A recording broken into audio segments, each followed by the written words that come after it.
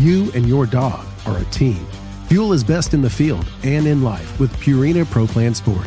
Made for hardworking dogs of all ages, every sport formula starts with real meat as the #1 ingredient and is specifically formulated to support strength and stamina. Try it today and see why Pro Plan is the official dog food of Ducks Unlimited. Learn more at ProPlansport.com.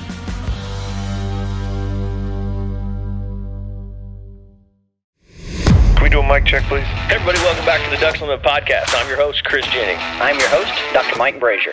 My name is John Gordon. I'll be your host. And I'm your host, Katie Burke.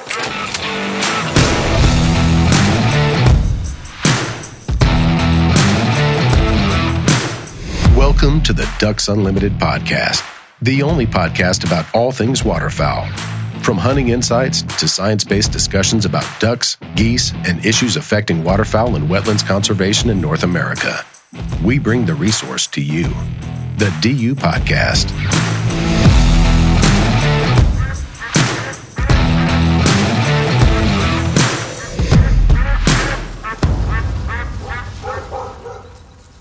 Hey everyone, welcome back. We have a really special episode here for you today. I'm on location, Shreveport, Louisiana, at the Panola Aviary, and you can already hear in the background some chirps and squawks and squeals, and that's because we are outside in a flight pen at Panola Aviary. I'm joined by Jacob Kramer and Paul Dixon, and it's a really unique opportunity to visit with these two guys, share with us some kind of insights on what you as a podcast listener will be hearing, but what I'm fortunate enough to be looking at here as I look out across the flight pen and the multiple ponds. We have crested poachard, have white-faced whistling duck within about 3 feet of our recording device here. And I don't know, how many species in this pen do we have, Jacob?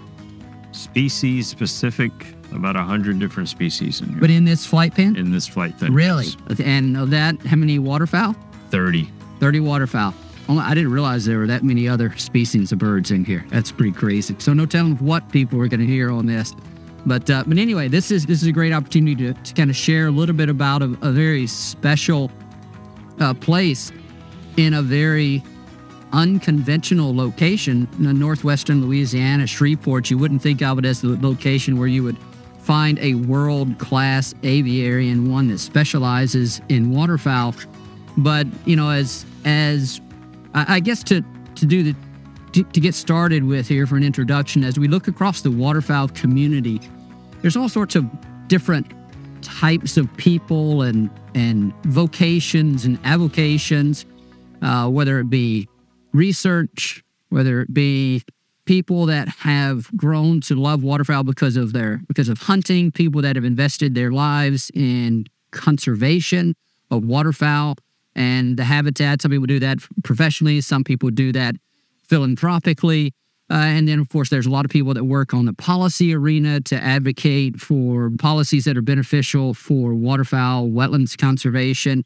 And oftentimes the people that we talk about in the waterfowl community intersect one or two or maybe three of those different areas. But then there's folks like Paul Dixon that intersects multiple of those categories, from, you know, kind of policy support to conservation passion to your waterfowl hunter.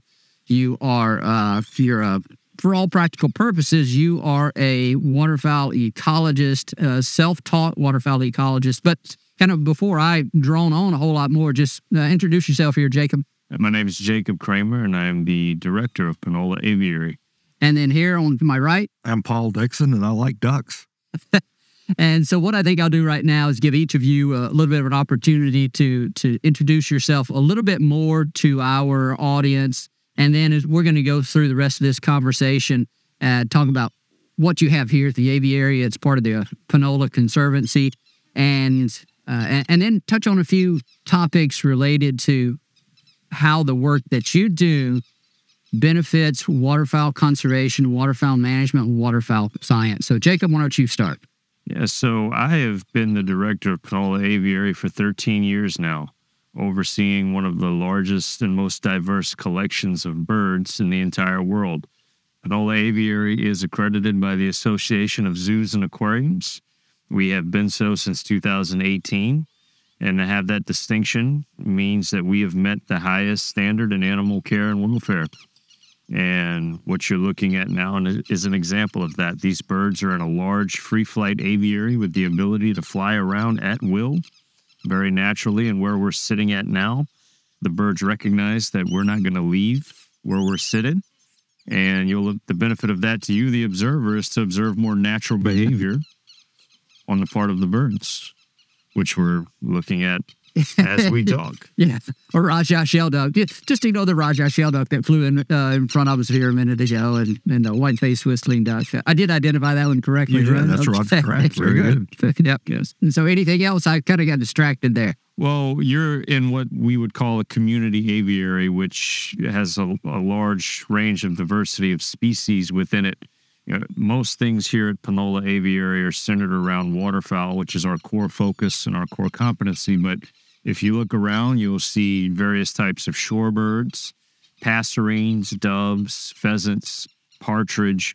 A lot of ecological niches within this aviary are filled by species that are non-waterfowl. And for me, as someone whose main goal is to breed the birds, I think a community aviary lends itself well to successful breeding from a security standpoint. They feel more comfortable and at ease in the presence of other birds, as they would in nature. And then, Paul, a little bit of introduction about who you are, your background, and how this place came to be.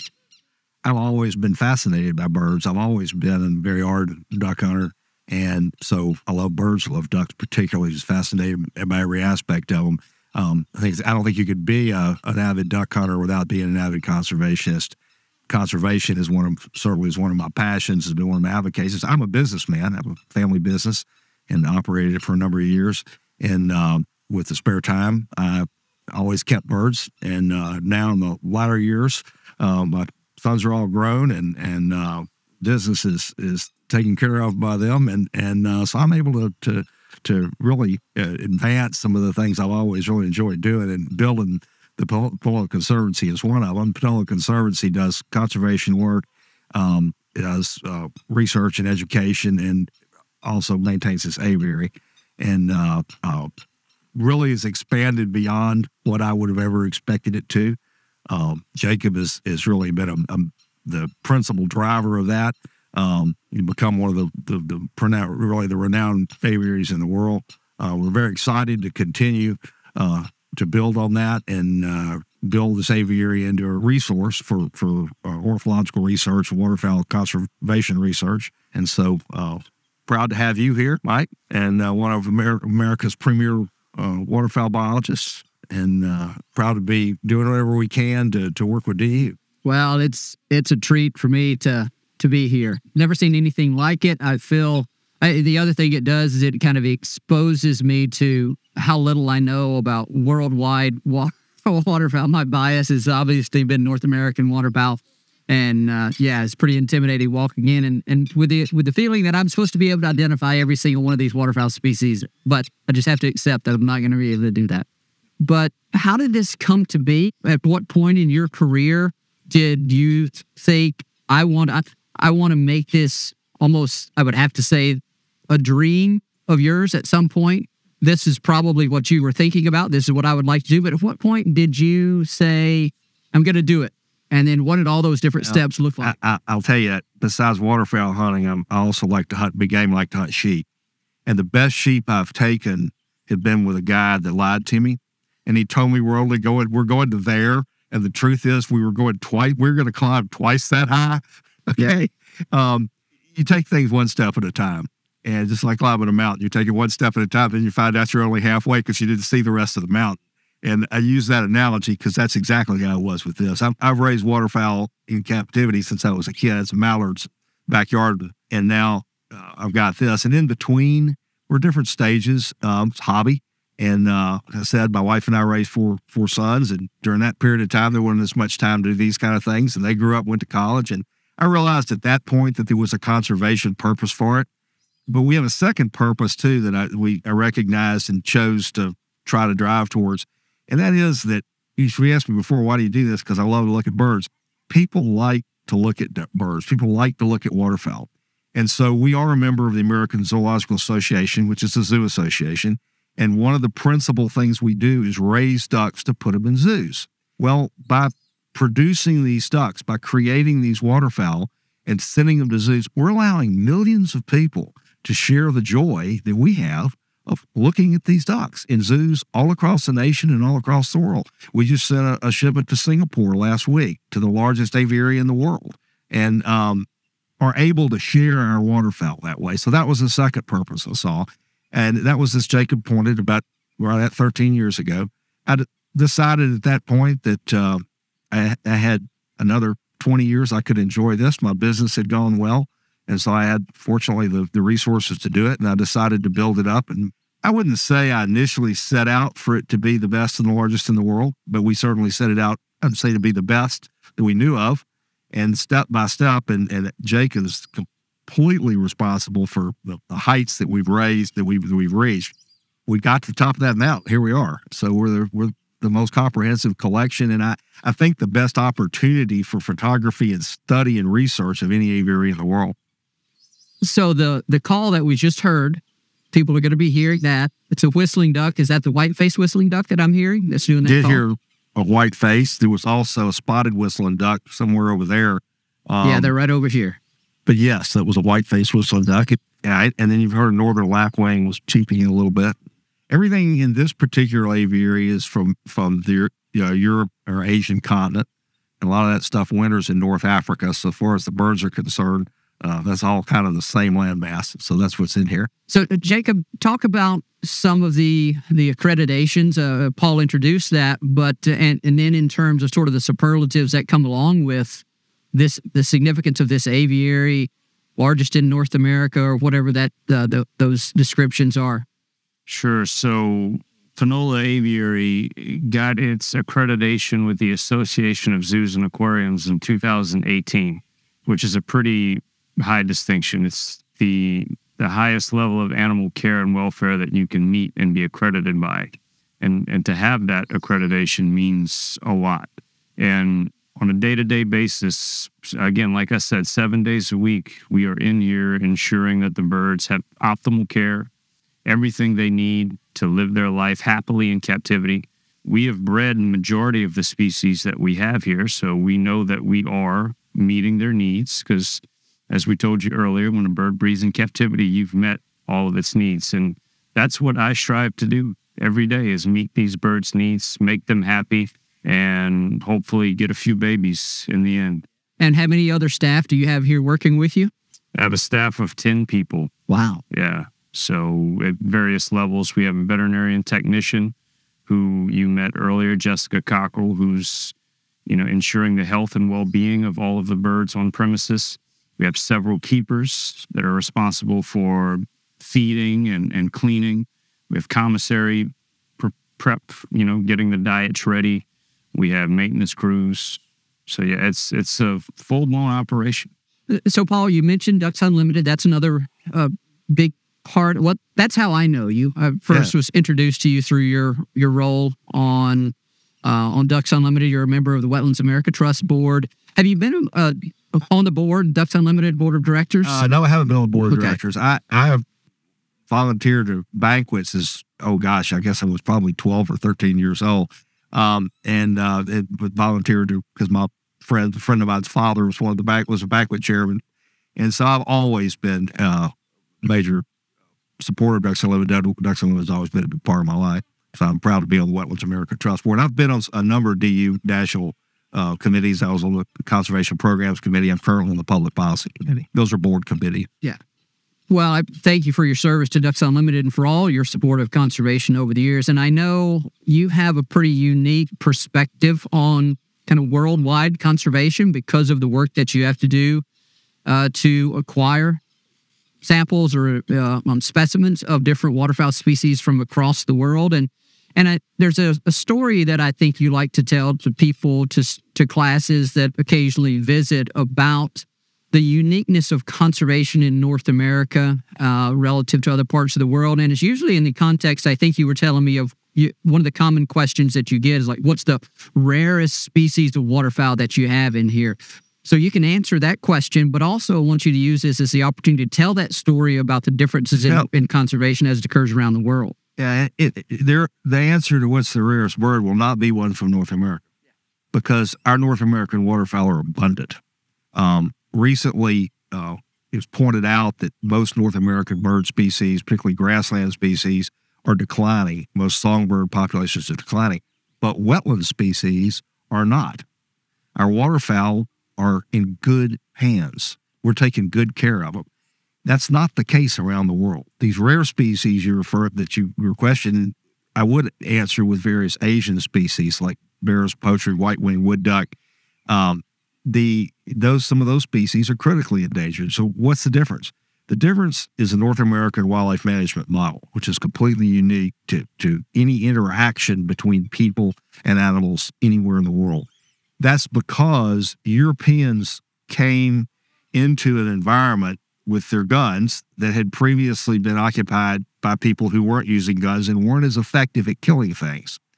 But these Europeans and their guns came to America where no one owned the land, as opposed to Europe where the king owned the land and the kings selected the barons and the people the dukes and the princes that owned the land, and they owned the game. But when America was settled by Europeans with the ability to wipe out the wildlife, they didn't do it because it belonged to the people. And that's what's completely different about the North American model.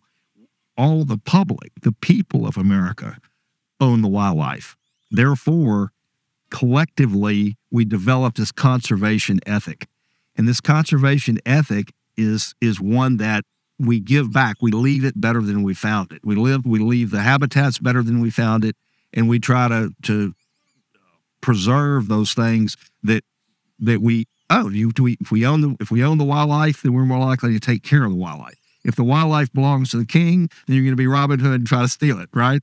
So I think that's at the core of it. But in Asia, to shift back to the rare species, something like the bear's poacher, which is critically endangered, and they just found a new group in China of almost 1,500, which is great news because before that they could only find 200 or 300, but that doesn't matter. 1,500 of a duck that's not much different than a redhead or a canvasback is nothing. That's below what we call in biology the threshold level. They're almost certain to go extinct in the wild.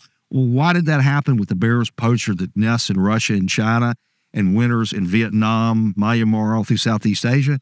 Well, it's because that is 1.5 pounds of protein in a protein-starved world for people who are living hand-to-mouth and living locally with no concept of an overall public ownership of wildlife. It's there, I can take it, so I will. And that goes on all around the world. It goes on in Africa, it goes on in Asia. But in the United States, we look at it collectively with our democratic government as, hey, this belongs to everybody, so we're not going to just take it. And that's a remarkable thing about America. Our system works. And in Europe, they're doing a better job than Asia of conservation, and in modern times, because I think a little bit of the same things are at work. But in countries, as I said, like in Southeast Asia, in some places in Africa, the only thing that saves wildlife is hunting. It's where hunters are there, hunters value the place of value on the wildlife greater than its protein. And if there's not a value greater than its protein, then protein's going to be the value that comes out, and they're going to eat it, and it's going to become extinct because there's too many people now, and we have too many tools to kill wildlife with. And so if we're just going to see it as protein, then it's going to go extinct. And that's what's happened all through Asia. And there's many different layers to that model of success that we have here in North America. It started in North America with passage of key legislation to start regulating the take of migratory birds, recognizing there is a limited potential for us to take them without imperiling their populations. And then, of course, recognizing the role that habitat conservation, habitat preservation plays in it. And that's where groups such as Ducks Unlimited and all of our federal and state agencies and other NGOs come into play. So it's a multifaceted kind of equation. I'll put in a plug for Wetlands America Trust. Wetlands America Trust, a lot of Ducks Unlimited members don't know exists. It existed originally as the trustees for Ducks Unlimited, but it's taken on a broader mission that underlines how important what Ducks Unlimited does to the overall health of every aspect of American life, and that's water. And we preserve water for our ducks, but that water is critical to all of our life. It's critical to carbon sequestration, to dealing with climate change. It's critical to health of the Gulf of Mexico and the Atlantic, the bays, the rivers in the West. All of this water is at the key of the health of our continent. And at Ducks Unlimited, we've always taken care of water. In fact, Ducks Unlimited and Waterfowl America Trust, its partner, is the nation's the nation's water engineer. Ducks Unlimited is the most capable organization to enact the water conservation efforts that we're now focusing on throughout the federal government. And Wetlands America Trust is the partner that focuses corporate America on those same goals. And so, our love of ducks and our interest in conservation doubles up as an overall interest in water conservation, which is critical to every aspect of American life, whether you're interested in ducks or not. Paul, I appreciate you making those additions to the conservation. It's super important, and it's an exciting time for Ducks Unlimited and Wetlands America Trust. I think the growth of those organizations is proof of exactly what you're talking about, the fact that people value wetlands and other healthy aquatic systems for more than just waterfowl habitat or water bird habitat. It's all of those other services, and there's a great opportunity to sort of magnify that role that we play as a conservation organization. And I think we see that with the growth of those organizations, and appreciate you and the role that you play in that. So I think what I want to do right now is take a break. We'll come back and get a few other things to talk about. Jacob, the question I'm going to ask you after we come back from the break here is like, what's been the most challenging species to care for and maintain here? What's the ones that you may be your favorite? If you have a favorite, we'll come back. We'll talk about some of those things with you. Sound good? That's great. Right.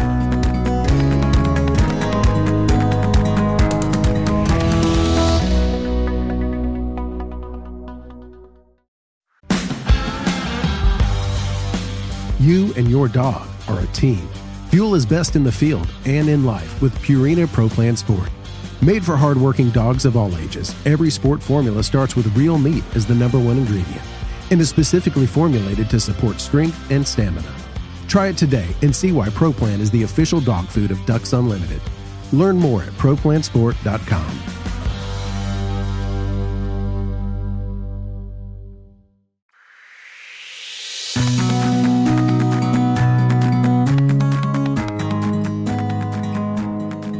Welcome back, everyone. We're here at Panola Aviary with Jacob Kramer and Paul Dixon, and we're going to pick back up. I'm going to talk with Jacob about which species have proven to be most challenging to keep in the aviary, but then also, do you have a favorite? I mean, we've cracked the code basically with everything that we've tried waterfowl-wise, the exception of the eiders. We're close, I think, with this nutritional change we've made, but by far, over my time here, the most challenging aspect has been sea ducks. Working with sea ducks in Louisiana. It's very challenging, but not impossible. And I would put our success today in 2022 up against anyone else's that's working with sea ducks anywhere else in the world. We're doing some groundbreaking stuff. We're doing some really cool stuff. We've come a long way, and the gray hairs I've got on my chin are a result of the sea ducks, but I don't get any more because of the sea ducks. I'm very comfortable. Why are sea ducks challenging? Sea ducks are challenging because they're sea ducks. We're keeping them in Louisiana. They're ocean-dwelling species. We're not in the ocean. We're in Shreveport, Louisiana. So, as we spoke about, meeting the ducks' needs, their natural needs in captivity is the key to success. And with the sea ducks, we've had to come with a lot of trial and error to get to that point of keeping them very happy. It's learning from my mistakes, staying up late, wondering how I can change things, what I can do. And the most valuable thing, though, is learning from my mistakes and not repeating them, and doing anything else in life. This ocean's a clean place. Yeah, and the ocean is a clean place. And we have to keep it spotlessly clean. Right. We're also not keeping them on salt water here. I was kind of wondering about that. Whenever we walked in, that was the first group of ducks that we saw, and I was just in awe. Saw the spectacled eider, the king eider, the scoters were in this small. I shouldn't say small. It's impressive in the pool and the pen out front. I think you heard the calling longtail duck. That's right, first. longtail ducks. That's old right. Squalls. I think I saw your ears pop up and you look over when that old squall called. And so, you mentioned that it's really challenging to try to keep that water clean, and so almost sterile. I think you described it, but not salt water. Then It's not salt water, but sterility is key, and keeping it as clean as possible. That's where our maintenance staff comes in. Ensuring the ponds are kept clean and spotless. But the water source, the water quality is very important.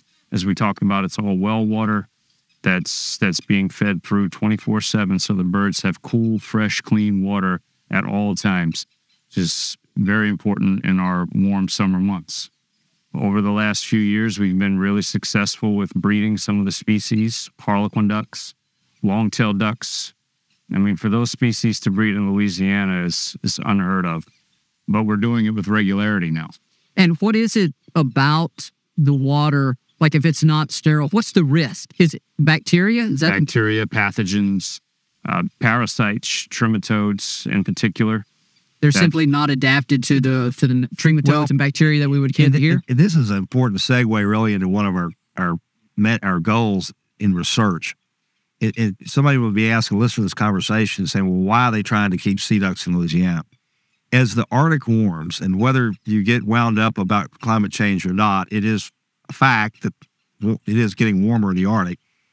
The pathogens that we're describing, and it gets a little geeky when you start talking about trematodes and gram-positive bacteria, but all these are normal things in the center of the continent.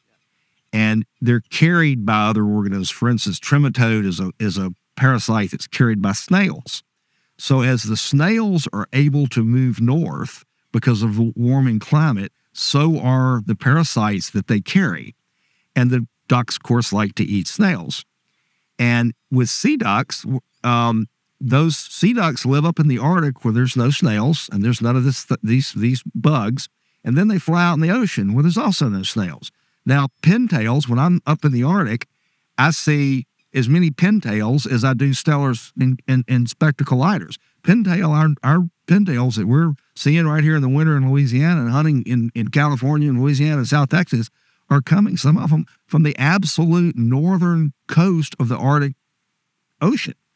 Well, those pintails can survive those snails down south because they've evolved to do that. But those eiders and that long-tailed duck, they don't go straight south. They go around to the ocean or to the Great Lakes where none of those things exist. Well, what happens when those snails, those vectors begin of those diseases start marching north? We can test that here. We can do research here. We can prove what pathogens are threaten sea ducks so that when populations of sea ducks on the southern end of their breeding range in northern North America or Asia begin to decline, we've developed some of the baseline data here as well. It could be this or that because we determined here that these were things that were lethal to those ducks. Just like you're asking with avian influenza, as soon as there's a vaccine, we'll be able to use that here. We did that with West Nile virus. We lost a lot of waterfowl to West Nile virus. We were one of the first ones to vaccinate for West Nile virus and prove that the vaccine in fact worked. So we are a laboratory. So why should we keep sea ducks? Because we're a laboratory. And because the experiences that we're able to share of proven laboratory results become very valuable when mysteriously things begin to disappear in the wild. And you say, well, why did it happen? We're able to provide some of that. So that's the why behind it. Yeah. This started as a passion of yours, a hobby as a kid. It turned into a passion. It became what kind of came to define you as a person, I guess, as you went through life in terms of your relationship with waterfowl. But it's very laudable and commendable that you have turned that into something that gives back in so many different ways. These things are opportunities. Is like that metaphor I used to climb in the mountain. A lot of times you're thinking you're seeing the top of the mountain, you really see the shelf, and you get to the shelf and you realize you're only halfway there. And so that's what these things are. The scoters you saw out there's 3 species of scoters in North America, and some of them used to nest in North Dakota. They don't anymore. In fact, They don't nest within several hundred miles of the U.S. border. No one knows why that is. And so professional waterfowl biologists like yourself and will look at me and say, Paul, there's more we don't know than what we do. And so when you ask, well, why did the scoters stop breeding in the Dakotas? No one knows. I would suspect it has to do with one of these things I'm talking about right now, but we can if we can prove it here, then we can help those species if we see them decline in the future. And we walked through the aviary after we first got here. We still haven't made it all the way through because it started raining a little heavy on us, and we'll be coming back tomorrow. But my head was spinning as we were walking through, and you started telling me stories and scientific bits of information that you've learned and discovered here.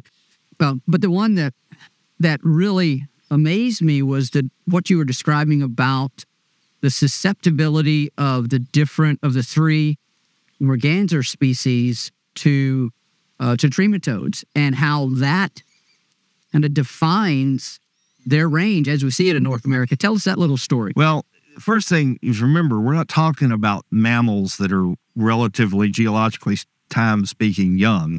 We're talking about dinosaurs. That's what birds are. Birds are all we've got left of the dinosaurs. Waterfowl are very, very old.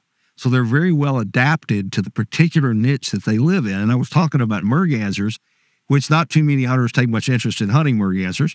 I do. I like hunting all kinds of ducks. But anyway, common merganser is found in lakes and some large rivers, but doesn't generally get further south than Missouri and northern Kansas. And they tend to be found in large, clear lakes and not found in what we call muddy water. Red-breasted merganser is an Arctic nester. They winter in the Great Lakes, but then they hop and then on both coasts in the ocean. They then actually go very far south. I've shot red-breasted mergansers down in Baja, so they go way far south, but always in the ocean. Red-breasted mergansers winter in the Gulf of Mexico, in the ocean. In the interior, you rarely see a red-breasted merganser. If you do, it's a juvenile. You almost never see a common merganser, yet we have hooded mergansers everywhere. Hooded mergansers are becoming more and more common. They compete with wood ducks for boxes, and wooded mergansers are everywhere. Muddy beaver ponds, rice fields, they're all over the place. Why is that? And I've never been comfortable just saying, well, I don't know. If there's some way to figure it out, we try to do that. And we did that here. We figured out here that what I call the muddy water mergansers, and of course we have the benefit of, I just named the North American ones, but there's also ones in Asia. Smew is similar to hooded merganser. It lives in shallow or muddier situations. And the Chinese or scaly-sided merganser, it lives in mountain streams, like trout streams in Russia and China. So these clear water mergansers, we found that if they were exposed to a parasite called a trematode, which is very common in the interior temperate latitudes, it's a blood parasite, it's a flatworm, a fluke, then they would die within 6 weeks of being infected. Whereas the muddy water mergansers, the hooded merganser and the smew, seem to be able to handle them. These liver flukes sound horrible. Swimmer's itch is very common. I got it one time. A lot of people in Wisconsin and Minnesota get it a lot. That's you being exposed to that same little bug that kills these mergansers, but it doesn't bother you, the human. It's a very common thing. All the gadwall, widgeon, mallard, teal, they're immune to this, and they carry it with them everywhere they go. But those clear water mergansers didn't evolve in those places where those trematodes existed, and they don't have any resistance to it. And that's part of them just being a really old species and well adapted. They didn't adapt to be able to deal with this parasite, and so it kills them. But that's not something that any ornithologist knew until we were able to prove it here. And when I explained that to some of my friends in academia, in ornithology, they said, wow, nobody's ever explained that before. And I wonder if you being a waterfowl hunter allowed you to see some of that maybe tends to not be seen by people that aren't out there interacting with the birds in such a personal way. I hunted public land all the way up until my middle life. When I was growing up with my brothers and I hunted rivers, lakes, and public land. And so you're out there competing with everybody else to find a good spot. And I traveled around a bit. I went to college far away, Colorado, a place I'd never been before. So you walk up to a public lake or something and you got to go pick a spot, okay? Well, if you're going to get good enough you're going to be able to get what I call a picture of what's going to be a good spot to hunt. And you get it in your head. And what you're really picturing is the circumstances that the ducks either like to go to or fly over. Okay. So if you've never duck hunted before, you're going to be in a random place on the shore and you're going to hear shooting out there on that point. Eventually you figure out, hey, if there's a rocky point jutting out into the lake, that might be a good place because you're going to get some pass shots. But moreover, if you drive up to the edge of the lake and you've learned what the sheen of pondweed looks like, if you know what flowering sago pondweed looks like in the prairies, you're going to say, that's where I need to be. I need to be over there in the middle of that sago pondweed. You're developing these pictures in your head of what ducks do. And as a hunter, that's just a natural way that you learn to become a good hunter. Is you learn to understand, where do bull elk go in the middle of the day? With experience, you learn, don't go hunt them in the Quakies. They're not going to be out there in the middle of the day. They're going to be up in some dark timber by some wallows. Okay, how does that answer your question? I've been fortunate to be able to hunt all over the world and look at birds all over the world. And you do see these niches. You see these birds doing certain things and not doing other things. And it is a puzzle. And you piece it together and you say, well, why is that? And so I think that my experience of being able to travel has helped considerably. But we also, I think, inquisitive minds want to find answers. And like I said, I like to have answers. And we do in our conservancy, and along with my brother Skipper Dixon, we do a lot of banding. We banded 20,000 ducks and wild ducks in the last decade, and we've learned about their propensity. It's called philopatry, to come back to the same place. It's remarkable. Day before yesterday, on opening day of duck season, a friend of my son's shot a green-winged teal on our pond that we banded in 2015 in almost precisely the same place. 7 years later, that duck flew back and landed in exactly the same place. That's called philopatry. Yeah. We're going to come back to that here in a second, but you didn't, I don't think you said it, but it certainly occurs to me, and it's something that I point out often. The first step in the scientific process is what? Develop a question. Well, make an observation. Okay, an observation leads to a question. You come up with a question, right? So I think a lot of times we take it for granted, that simple thing, making an observation about a phenomenon of nature, that's the first step in the scientific process. And then it's formulating the question, the inquisitive part of what you were talking about. And I think hunters are fantastic at that. It's not exclusive to hunters by any stretch of the imagination, but hunters, I think, all of the things that you describe, because you're pursuing these birds for the sake of hunting and wanting to take those birds, you want to position yourself where you can be successful, and that requires understanding where the birds are, where they're going to go, and so you start asking, you make those observations and ask the questions, and so that's something you develop that sight picture I was talking about, and the reason I swung around to the philopatry is because those birds will do the same thing over and over. They will go to the same place. And you made the point of the why do we see juvenile red-breasted mergansers in the interior of the United States and not adults? Well, because they're philopatric, you're seeing the adults in the Gulf of Mexico because they succeeded last winter. They lived to come back as adults. Yeah. Because they are philopatric. Because they avoided the trematodes But they came back to the same spot. And the birds are showing us now with satellite telemetry to an even finer level of detail are, number one, extremely mobile, and number two, extremely repetitive in where they go and what they do. It's remarkable to the extent to which they are. And so this is why it gets back to a habitat is so important. It's this pathogens are important. So is habitat, because if you're a duck and you have to fly from the Arctic, from Alaska to South Texas, okay? If, like I said, that rookie hunter who just picks a random spot on the shore of the lake's not going to shoot a whole lot, okay? But if you're an experienced duck, like that teal we got last week, you've been back and forth 8 times, okay? You now know the best rest stops to stop on. If you've learned last year that spot had a lot of food, you're a lot better going to that same spot than going to some other random spot that might not have any food. Absolutely. So birds, wild birds, and ducks do go from prime habitat to prime habitat, which is why it's so vital that we preserve prime habitat. This going back to what we said earlier about wetland birds in North America are abundant. Why? because Ducks Unlimited has been focused on habitat since the 1930s. And the National Wildlife Refuge System has been focused on habitat. State Pittman Robinson funds that fund state wildlife management areas to say, oh, we have a hawk.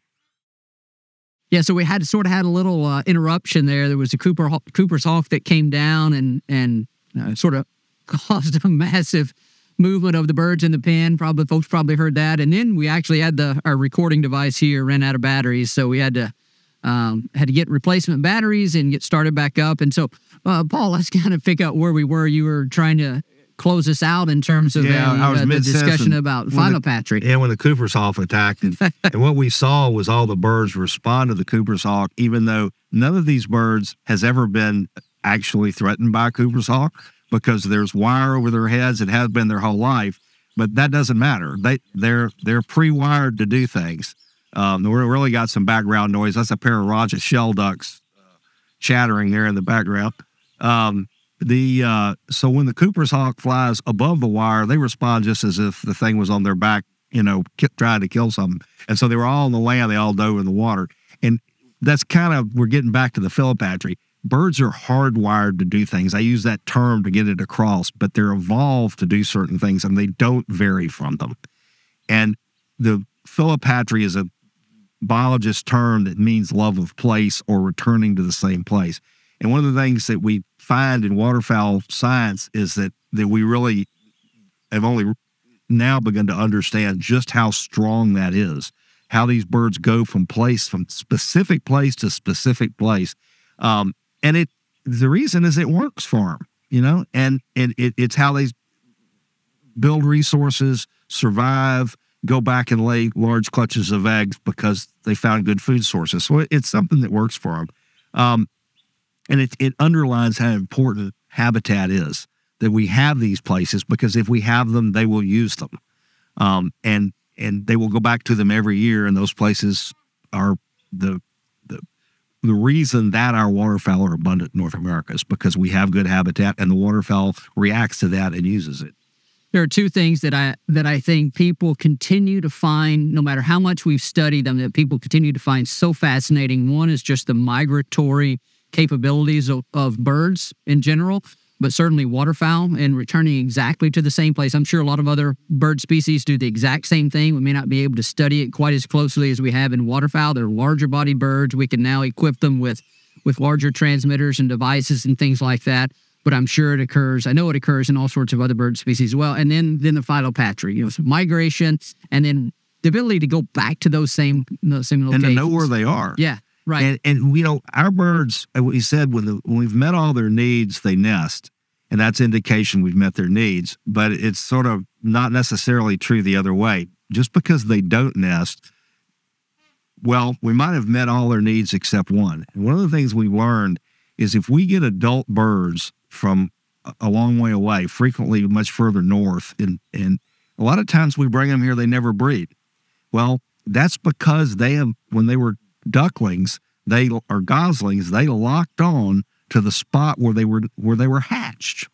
And if you think about a snow goose, okay, if the snow goose were to find a place in North Texas or Oklahoma that seemed perfectly fine, well, let's just stop and nest here. Let's not fly all the way back to the Arctic in May. Let's just nest in Oklahoma. That wouldn't necessarily work, because snow geese are not really adapted to nesting in the environment in Oklahoma. So snow geese nest where snow geese nest. That's way far north.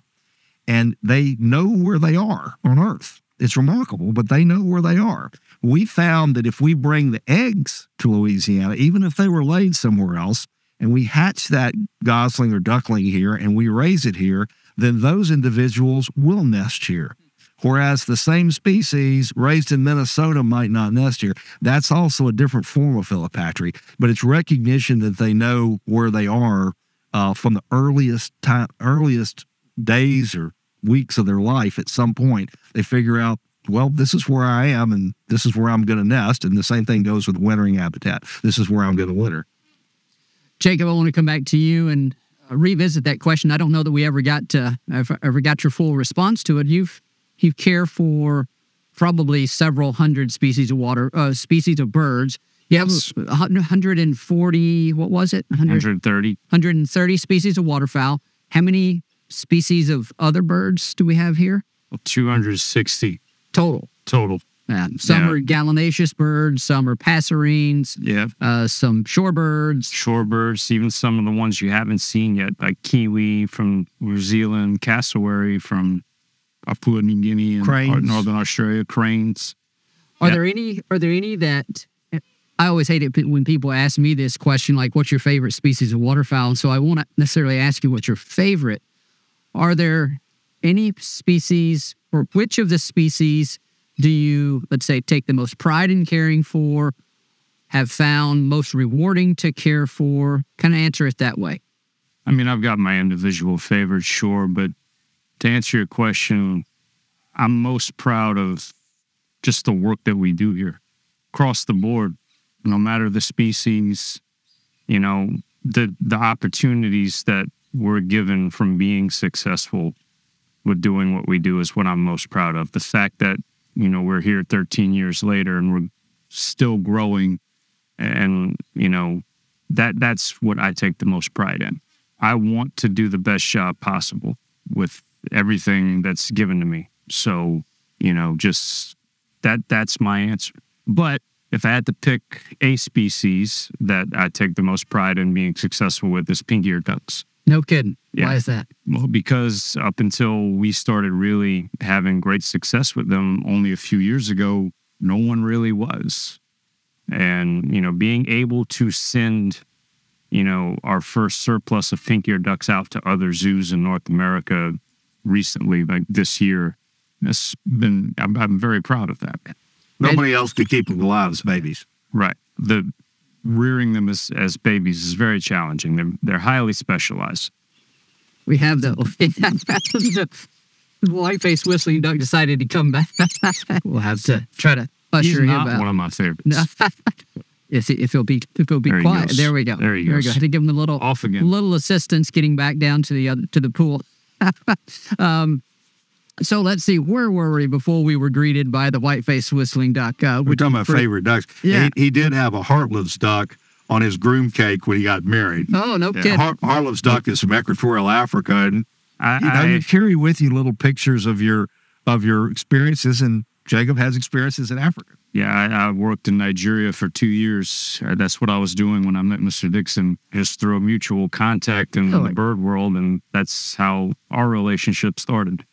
Was just through that mutual contact, and I've been here ever since. But yeah, seeing Heartlob's ducks in Western Africa, but seeing them as a child at the Audubon Zoo, something about them caught my attention and captivated me. And we have bred more Heartlob's ducks in captivity than anywhere else in the world. I can confidently say that. And we brought in new genetics of that species back in 2013, and we've really turned them around, and we've gotten to the point where we've sent them all over the world. We've sent them to Europe, we've sent them to Singapore, and countless zoos in North America and private collections as well. So I'm very proud of that.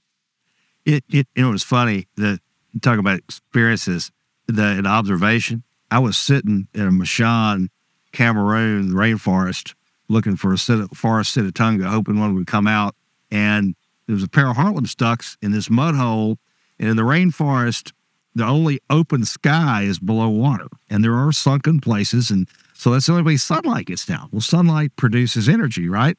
So you have life in the canopy. The only place you have life on the ground is where the sunlight gets through what's in the wetland. So here I'm looking out over a wetland. I like wetlands, and there's a pair of Heartlands ducks down there, and they're feeding. I like ducks. Well, I remember reading literature that it's not really known where Heartlands ducks roost at night, or even if they prefer trees to nest in. So here's a fairly common species, but in a remote part of the world, nobody really knows anything about it. And it's getting late evening, and I'm hoping that they're going to come out. And the Sitatunga I'm looking for, maybe a buffalo, dwarf forest buffalo, and the two Heartlands duck take off right at evening, and they fly across the wetland up into a huge 250-foot tall rainforest tree that has a hollow limb, and the female goes in the hollow limb, and the male sits on top of it. I went, aha! Observation. And so when Jacob and I started working with Heartlands ducks, we took that observation to heart and made sure those Heartlands ducks had those kind of opportunities to nest in cavities, and in fact, they did. And I think a lot of people hadn't been providing them full-winged access to large areas where they could fly up and feel secure. Guys, we've covered a lot of ground here. There's a lot of other things that we could talk about, but for the sake of time, we'll go ahead and wrap this one up. I'll probably be sending you an email or ringing your phone and with a whole other list of ideas and topics that I'd like to discuss. And obviously, that would involve me asking if we could come back here and that'd be great. Love to have you back. Selfish motive there, but that's okay. But yeah, I do appreciate the opportunity to spend time with you all here today and show us around the facility. Now, if people want to know more, learn more about the Panola Aviary, they can go to www.panola.net. That's PINOLA.net. This is, I think, one of the things that I haven't asked you yet, but people may wonder, origin of the name Panola. That's actually a Choctaw word for cotton. And one of our earliest waterfowl conservation areas was named Panola Plantation way back in the 1800s. And so it brought the name of the conservancy, and everything else is under that umbrella. Now, the website is panola.net. Is there information on there about the aviary as well as the conservancy? The website is the aviary. There's live webcams, lots of photographs, our Jacob's blog, as well as on social media.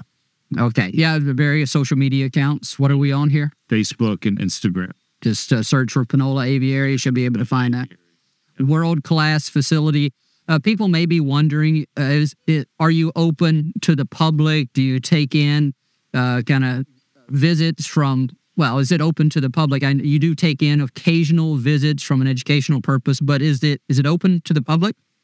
We're a breeding and research facility, and you just really can't do both. To be on public display all the time really precludes even what we're doing right now. And so we're happy to help educate, to talk about conservation like we are in this podcast. But in order to be able to breed and produce and share these waterfowl with other zoos and aviaries around the country, to be able to offer this up as a laboratory for research, we can't also be, under public display. So we are a research and breeding facility, but not a public display zoo. To close out, which species or who was doing that calling? I heard a magpie goose. Okay. I heard some black-winged stilts. I think it was probably the magpie. That was the magpie geese that caught your attention. Yeah. Cool. Okay, well, I guess I got distracted again. This is probably everything to close out. Jacob, Paul, thank y'all so much. I'm sort of beside myself amongst all these waterfowl and all the other birds, but it's been great. Appreciate you guys. It's been a pleasure. All right, enjoyed it. A very special thanks to our guests on today's episode, Jacob Kramer and Paul Dixon. We appreciate their time, their passion, their commitment to waterfowl, avian conservation, and everything that they're doing here. It's an absolute world-class facility. I encourage you to check it out online. Follow them on social media accounts. You'll see a lot of stuff that will infatuate you.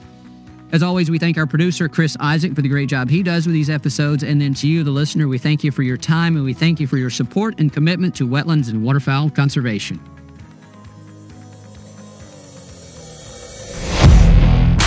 Thank you for listening to this episode of the DU Podcast. Be sure to rate, review, and subscribe to the show, and visit www.ducks.org/DU Podcast for resources based on today's topics, as well as access to more episodes. Opinions expressed by guests do not necessarily reflect those of Ducks Unlimited. Until next time, stay tuned to the Ducks. Stay tuned to the Ducks.